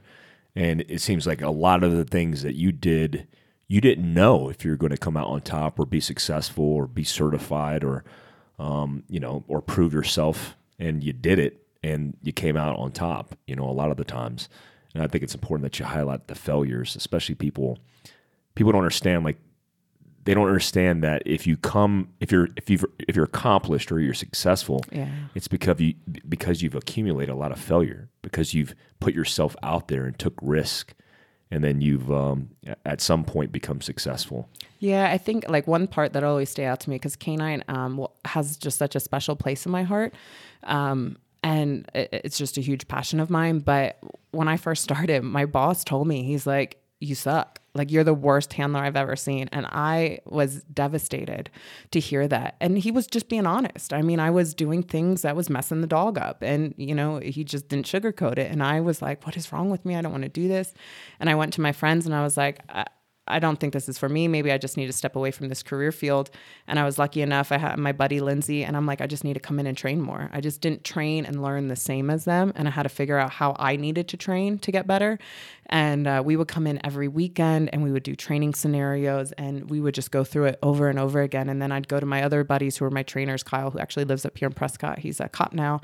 And my other trainer, Justin, I'm like, man, I suck at this. Like, I just need help. And they would be like, okay, here it is, you know, and they weren't going to tell me what to do. I needed to come out and say, hey, like, this is where my weakness is and I need to get better. And I think that's why the cops in Arizona and the canine community here has been like a lifeline for me, because I wasn't good at all. I was like, I'd see a bad guy, my dog be on the bite, and I'd run down the hall. I mean, I would have got shot like 6 times if someone was hiding down the hallway, because it was just my tunnel vision. And I work with my friends and they'll sit here and they just put these things together and they give me all the opportunities and I'm like, okay, that didn't work. Let's try it again.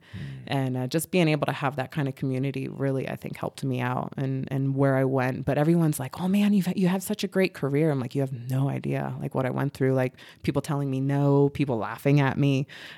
You know, I went through a Raven school and all I heard was like, you aren't going to make it, you know, a lot of curse words about women. And it was just to get in my head. They call it a red button. And once they find out your red button, they just annihilate you. And I learned my red button pretty early. And so that's where I think everything kind of changed. Yeah. Let's talk about your mom and the situation you're in right now where you're going to get surgery on Wednesday. And I know cancer is such a difficult thing because it doesn't discriminate. It's just brutal in how it comes on, right? It's the onset. I've had loved ones of mine pass away from cancer, and it's super scary because it's just so undetermined, and it just seems like it comes in random situations. And we're learning now that a lot of it's tied to genetics, and then there's a lot of ways that we could identify early on what it is. And your mother passed away from breast cancer, correct? Yeah, at 60. She just turned 60.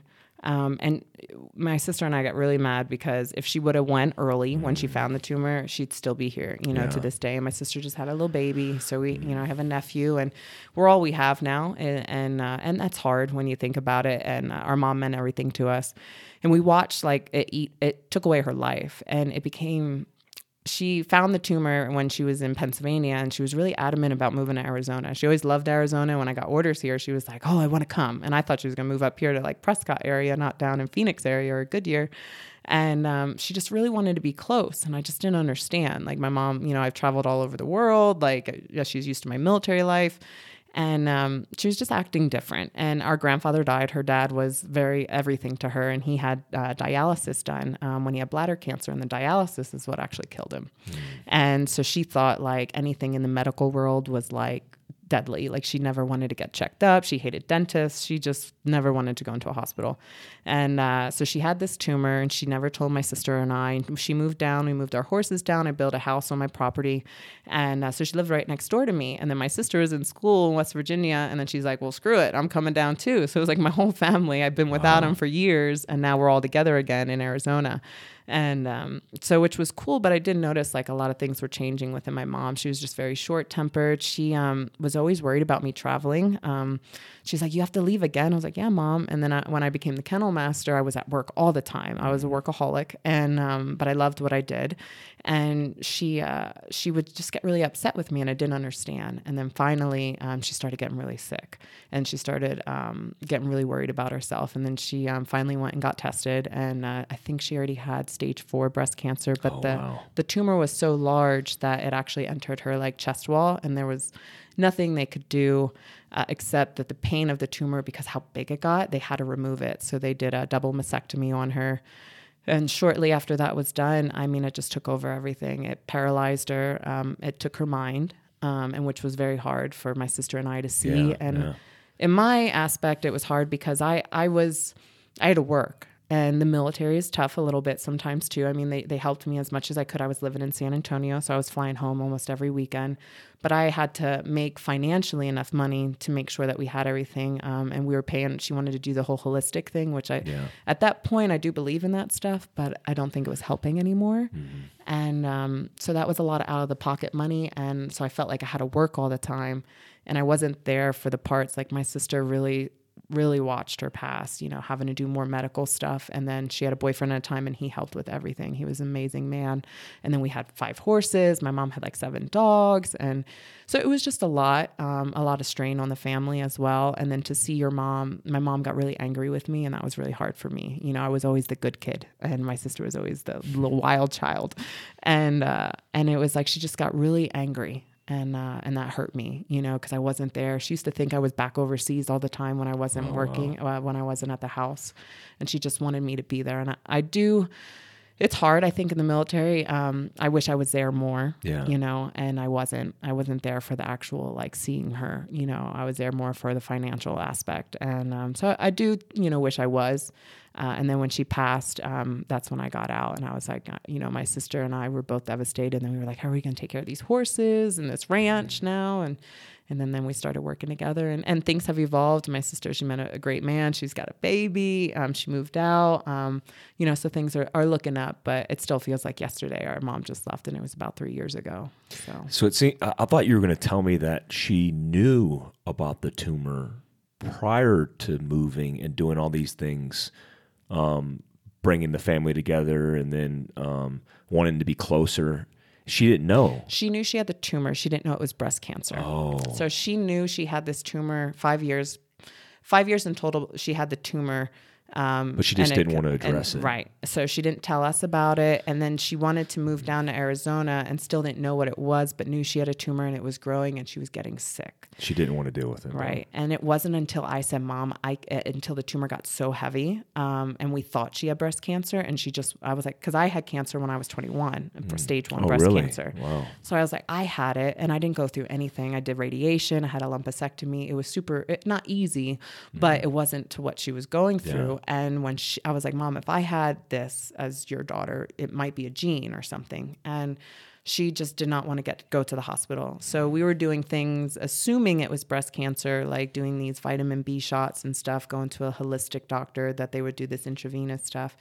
And then that was it. And then finally, when I was moved to San Antonio and she got worse and worse, I said, I can't come back on a humanitarian unless you get a document saying you have terminal cancer.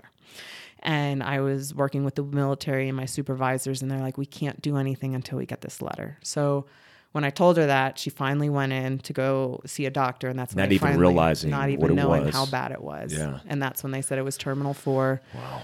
Or stage 4 is terminal, and it made it past her chest wall that even chemo won't do anything. It'll just kind of give her a bad living. They're like, we'll do the double mastectomy to take the tumor pain away, but the cancer itself, there's nothing they can do. They wouldn't even attempt to do chemotherapy at that point. No, they said they would, and she said no because of what the doctor said. Yeah. And I got to go in on one of those appointments, and I kind of understood the process then.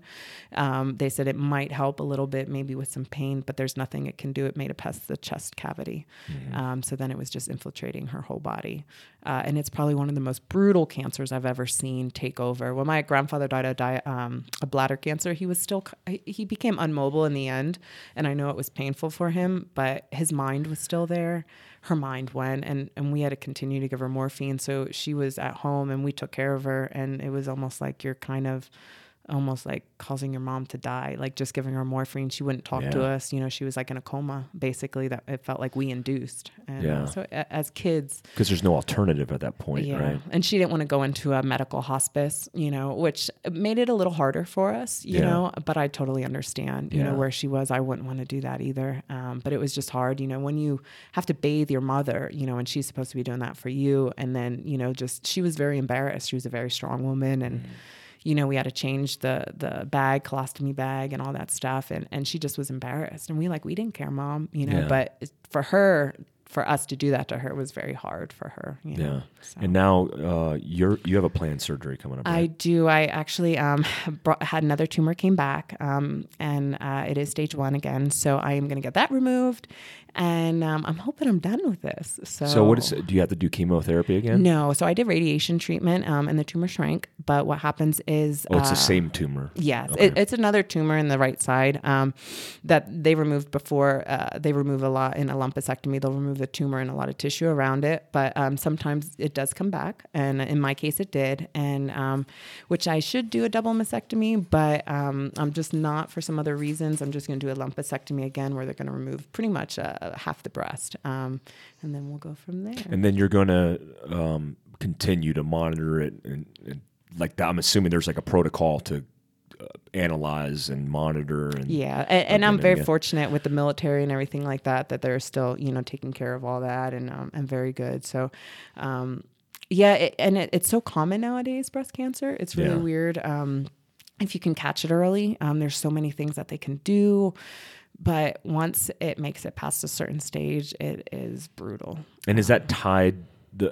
Having it past a certain stage, is that tied to the tumor's growth? Yes. Okay. Yeah. And the location of it usually as well. But once it makes it out of, like, it's kind of like a socket, once it makes it out of this little fatty area and it starts going to your organs, that's when everything starts failing. And to watch it actually happen is really, like, I guess you can say educational in some aspect, but to see how it fully took over the brain and the heart and the lungs, and then the spinal cord. The spinal cord is was what happened to her when she went paralyzed, and it's just because the cancer attacked it. Wow. So even though it started in the breast, it doesn't remain there, and that's how people die from it then. Did you self-detect? I did, yes. So you self-detected and you went to the hospital and then you confirmed. Yeah, and because I have a gene for it, which is funny, I haven't had my sister actually test for it, and I always told her. Oh, you tested for genetics when I first had it. Yeah. So, and they said I have a gene for it, and that's why I was really one with my mom to say, when she said she had a tumor, she wasn't feeling good. I'm like, Mom, if they're saying I have the gene, I don't. My dad had so many issues, so she thought all my bad stuff came from my dad's side. Yeah. Having so many medical problems as a kid, but I do now, think it was from her. My grandmothers didn't have it, not that we knew of, but I get worried about my sister, and I'm just like, please just get tested. Now in the military, they test us for everything, so I'm pretty fortunate still being into that. I still get tested all the time, so that's kind of like when I found it. So, and when is your surgery? It is the 20th. So it's coming up. Yeah. Okay. Well, we're praying for you. I know. That's why I was like, I want to play. I was like, let's go shoot some guns or something, but just give me a little bit of time. The 20th. And then how long was the recovery for that? It just depends. They say 6 weeks where you're not really supposed to be doing anything. And so that's hard for me, to be like, oh God. So I'm not sure what I'm going to do. And the doctor that I work with knows me pretty well. And she's like, you really need to just stay out of the gym and not do anything. She's like, don't be trying to do no bite work or do anything with the dogs. And I'm just like, okay.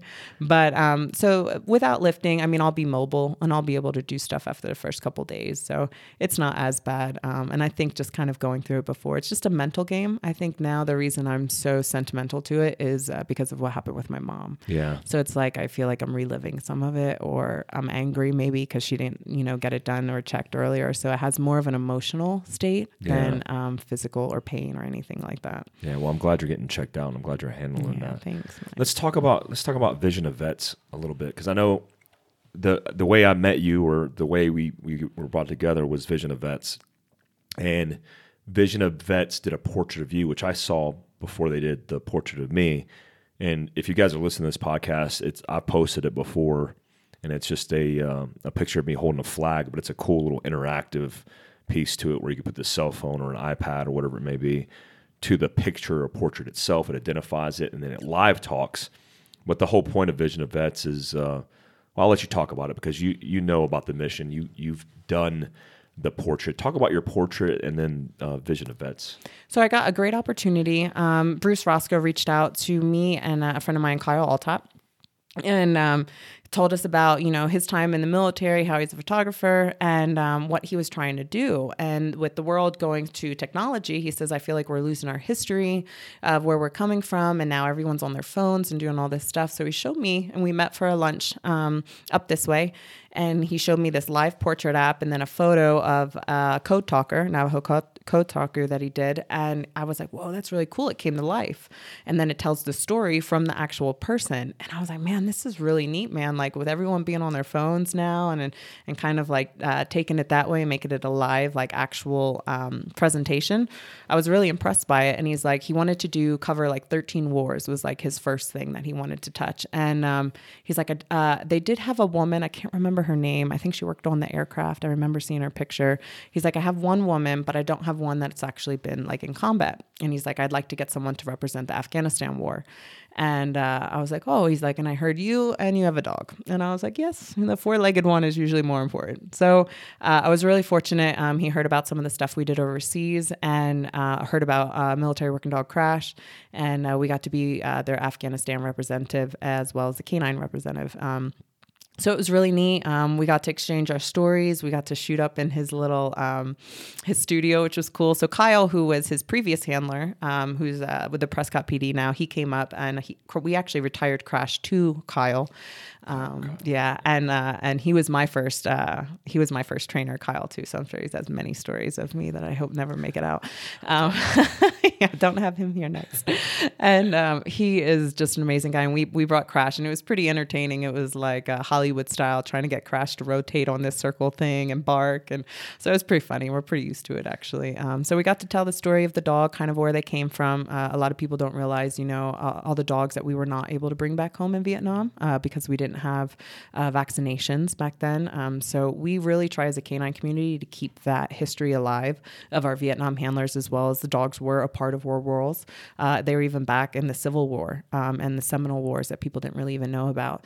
So just keeping that history alive for us means a lot. And then when Bruce came to us about it, we were just super excited. They've kept going. Vision of Vets is getting huge. We got to do a couple demonstrations and it was really neat. Kind of felt like Hollywood. We go into the schools and they were like, Crash. And I'm always the girl with Crash, which I've accepted very well in my career. No one ever knows my name. We always go by Team Dog. So it's like Team Crash, Team Mayo, Team, whatever dog you were with, that's the team you were. But, and they just knew the story of this dog. And it was just fabulous what Vision of Vets was doing in these schools with these kids, because I feel like, I'm very proud of where I came from, veterans, the military, and it's like they don't even know about it really sometimes. And the wars that have been done and the lives that have been lost for the country and what's really happening over there and overseas and what they see on the news is so different. And it just was remarkable to see these kids so excited. And Veterans Day was so big and it made Crash seem like a star, and they already knew a story coming in. And to see now where it's going, Mike, when I got to see your video and everything and then meet with you for the radio talk show, I mean, that was just awesome. And I have lots of friends that are fans of yours. They're like, yo, you met Mike Glover. And I was really? like, yeah. I was like, he's a cool dude, man. They're like, oh, man, you got to tell us some stories. I was like, okay, I'll get some stories, I swear. But just seeing that and now watching Vision of Vets capture so many stories and bringing it to not only the kids but to the adults and bringing it out. I would love to see this in museums. I think the portraits, one, are just beautiful that Bruce takes, but then the story behind it and how they're incorporating it with technology is really neat. I could see a whole bunch of kids going through a museum with their phone with this app and then just kind of scanning over these photos to see us come to life. And I think it's neat that they capture it now because I know before they had to get some reenactors for some of the other people that we've lost in age. Yeah. But man, I just think it's great. I hope it keeps moving forward. I did hear that they have I think a Navy SEAL coming up next for their next story. And I know I learned a lot about my history just by watching everything that Bruce did. Yeah, with Vision of Vets. So I was like, man, I didn't even know that existed. That's cool. And working with Jerry the other day too with the Normandy, I was just like, wow. And I lose it a lot. I wasn't a real big history buff. And but then it was like certain things like this just really brought attention and it kind of caught my eye. So I'm very fortunate to be a part of the group and I'm hoping to see it grow, Yeah, I just hope, I see all these nonprofits and there's nonprofits that are doing things like taking guys hunting and, doing all kinds of good stuff with good intent. Yeah. But there's something real impactful about preserving our history. And like when I podcast you and I hear your history, like 50 years from now, it's significant now, but imagine how significant it will be 50 years from now when our generations or generations of men and women have forgotten kind of where we've been, whether it's the global war on terror or all the wars that America has been involved with. I mean, when you think like World War II, like 400,000 Americans died in World War II. I know. Like, and people just don't. I mean, it's a statistic, right? It doesn't mean anything. But if you heard the voices of veterans talking about their experiences and their story, that completely changes everything because there's an emotional connection. Now it's real, right?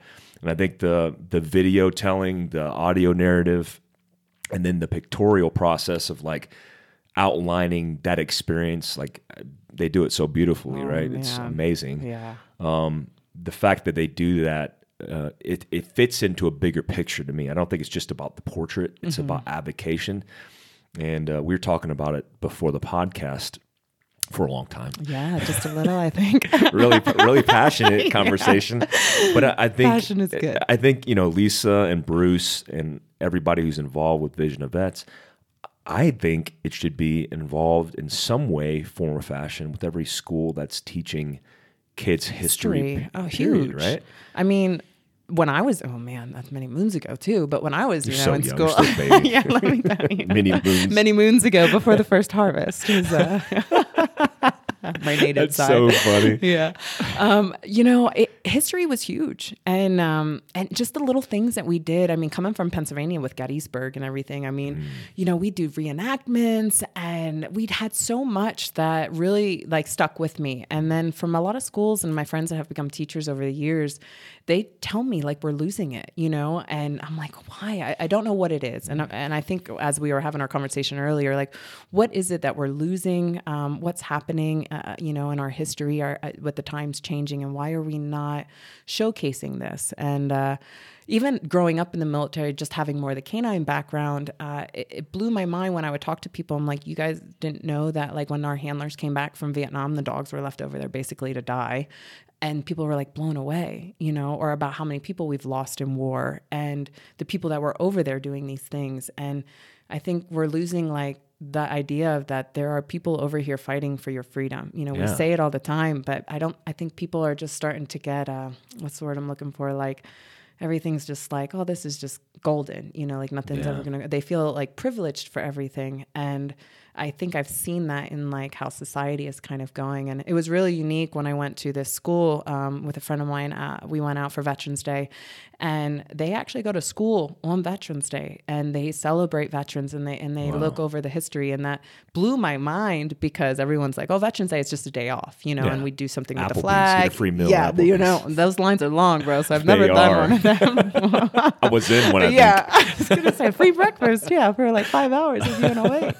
But it's just crazy to see what we've lost. And I really just hope we bring history back and have a patriotism where people understand what these people are doing for them, that it is that you're an American and that people are really fighting for you, and I think like people are like, why do you support war and stuff? I don't really support war. I support like the people I'm here with, my brothers and sisters, when I went over there, I don't understand politics really. Yeah. And in just like going out to combat, they're like, oh, well, you're supporting this. And I'm like, no, what I'm supporting is this team that's about to go out here and have to do something. And I don't want them to die.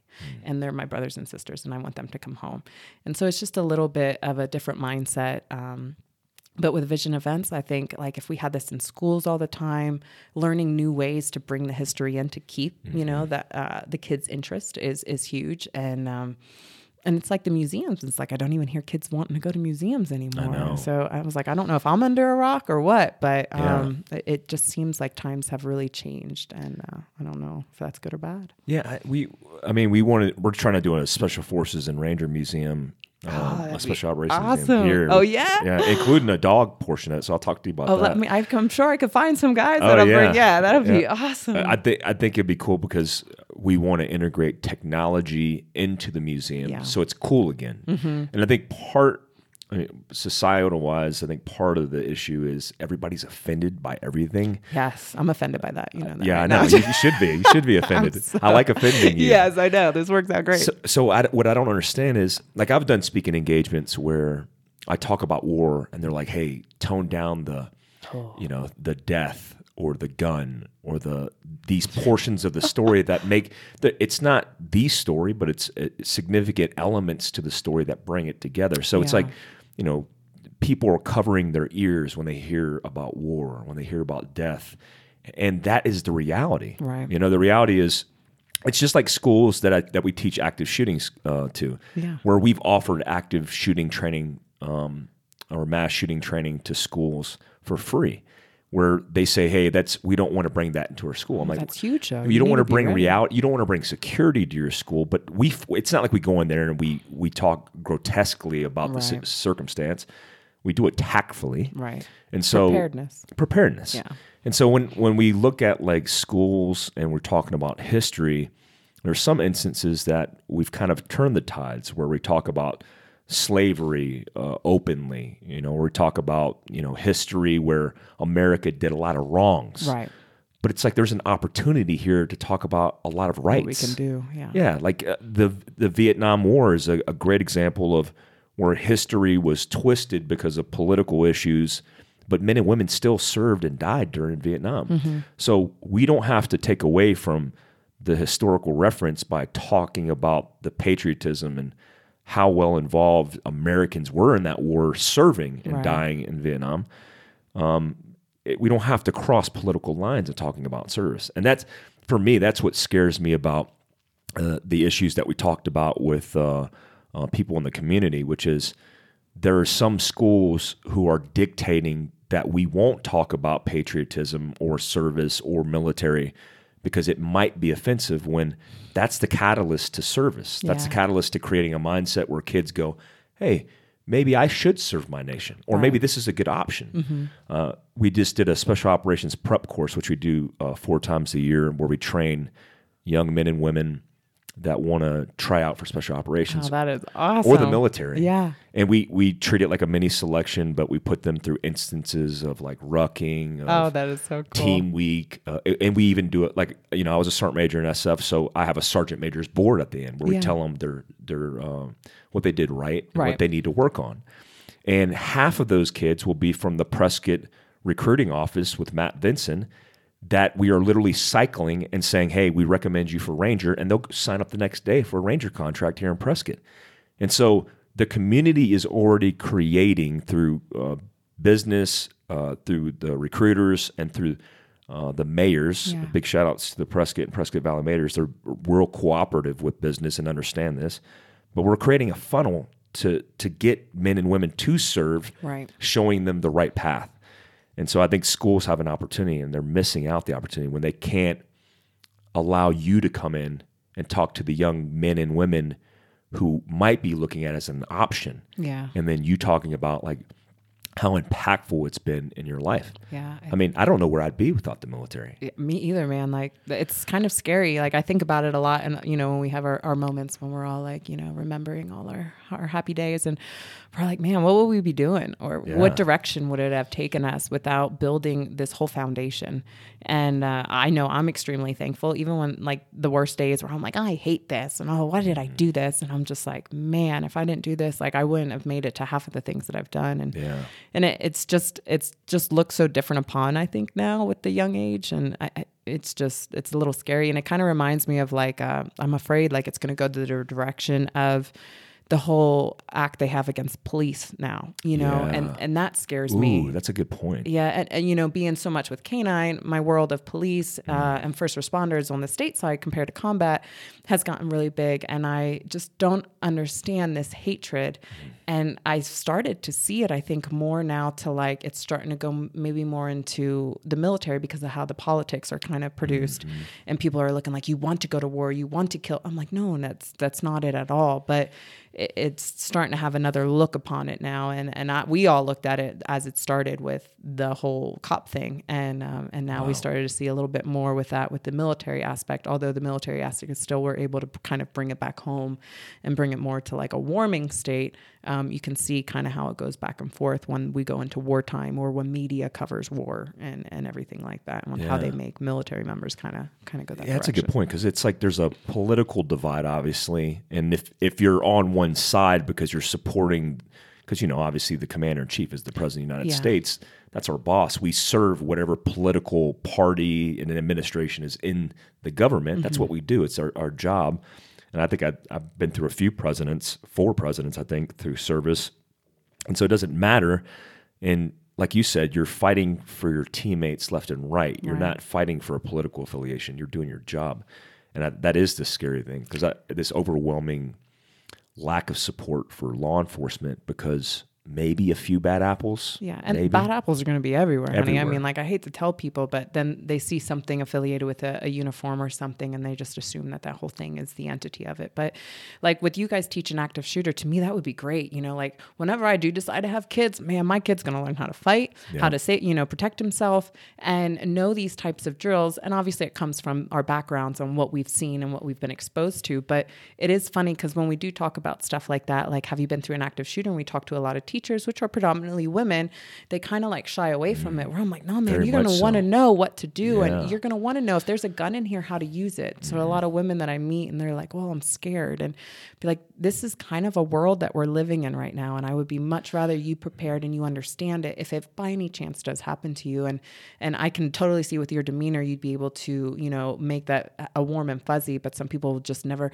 if you talk about a gun, it just goes completely the opposite direction. And that's just still hard. I don't know how to kind of go that route. Yeah, I think that's key, is like not dumbing it down, but changing the way you interact or interface with civilians. Because if you just come in there and you're like military minded, right, and you just start dictating doctrine and you're just going over task condition standards, it's completely different. And a lot of people do confuse preparedness with paranoia. Yeah. They think, hey, if you're preparing, it's because you're paranoid, and that makes me more anxious. But what they don't understand is being prepared makes you prepared and less anxious, because you know how to deal with the circumstance or situation. Yeah, and you have a solution instead of none at all. And you might just have like a heightened situational awareness, where it was really funny. I worked NASCAR, right, this last weekend, and we're down there and we're searching, and we're just kind of out, wherever the drivers are, is just out of protection. And I didn't see it because I was looking one direction, but I guess somebody walked away very fast. And so just a random, person who was enjoying the thing just comes up to me, and they're like, hey, they saw you with this dog, and this person took off this way. And they didn't mean it any bad. They just saw a reaction. They just had their eyes open, and it kind of helped me. I'm like, okay, and obviously you probably thought I was a drug dog handler, which I was not. But anyway, it helped me locate the guy and then search around him just to make sure. But just having some situational awareness, was there with that couple. And they just kind of noticed that. And it's not to be paranoid that anything's going to happen just because you see dog teams out, or if you see SWAT come out or something like that, everyone's like, what's going on? It's just added measures. But it is good for, I think, young kids or certain people to start to see certain things and, know what to do in a situation if it happened. Yeah. Just if it did, just like 911, when we teach all the kids, okay, or if you get caught on fire, this is what you're going to do. Stop, drop, and roll. And this is where you call. And I think it's just as we're learning that these are more common things that we run into, it should be a little easier to train or run, fire drills or an active shooter drill. And I know in the military, we do it a lot with our kids and the bases and stuff like that on there. And I think it's just when we get out to areas that don't see it as much, or maybe it's not too big on the city, then they start getting a little bit like, no, that would never happen to us out here, and I'm like, no, honey, you don't know this is going to happen anywhere. And to be ready for it, I mean, they have you out here. I'd be calling you. I'd be like, hey, Mike, come I'm there. I'm QRF. Bring the band. Yeah. I'll bring all the boys. That last question I want to ask you is, where do you see yourself in 10 years from now? Man, that's a good question. I would say the president, right? No, but I would never want to be the president. Everyone always jokes, like, don't you want to be the president? No, do you see what job. He goes through? Oh gosh, no, man. In 10 years, I've put a lot to my career, and I did give up a lot of family, unfortunately, for my career. And I'm really hoping in the next 10 years that I'll hopefully, be able to have a family. I would love to have kids. I got another dog, so I have 4 dogs. They're like my kids. But I would love to have that. I would like to be retired from one job and probably getting into another one. I don't see myself really slowing down too much or just kind of hanging out. I do like to work. I would like to travel some more. I used to travel a lot for fun. I like to visit. I love to like do community events and volunteering. So I have some friends that go like to Africa and do like crazy stuff. And I think I'd like to do some of that. So I think I might be in the fire service, maybe in 10 years. That might be a plan. We'll see. And then, and still training animals. And I always wanted to work with dolphins because I think I was a dolphin. So maybe one day I'll be in a zoo. I don't know. That will be my end goal of animal training, either monkeys or dolphins. A dolphin trainer, huh? Yeah, there's actually a program in San Diego with the military, with the Navy, that I've been looking at for a long time. And I've gotten very fortunate to go out there. And unfortunately, San Diego is very expensive. Super expensive. So I have to, and they have it in Georgia as well. They also have alligators in Georgia. So I'm thinking about that one. But there is a program out there that they have working dolphins and sea lions that look for intruders. And I think I would be really entertained. So once I retire from one of my jobs, I want to think about pursuing that as well, depending on what happens here with the fire service. That's really cool. That's a good 10-year plan. Yeah, not you too got bad. Dolphins, you Dolphins, got dogs, babies. kids. Yeah, I'm going to have a babysitter, that's for sure. That's a great lineup.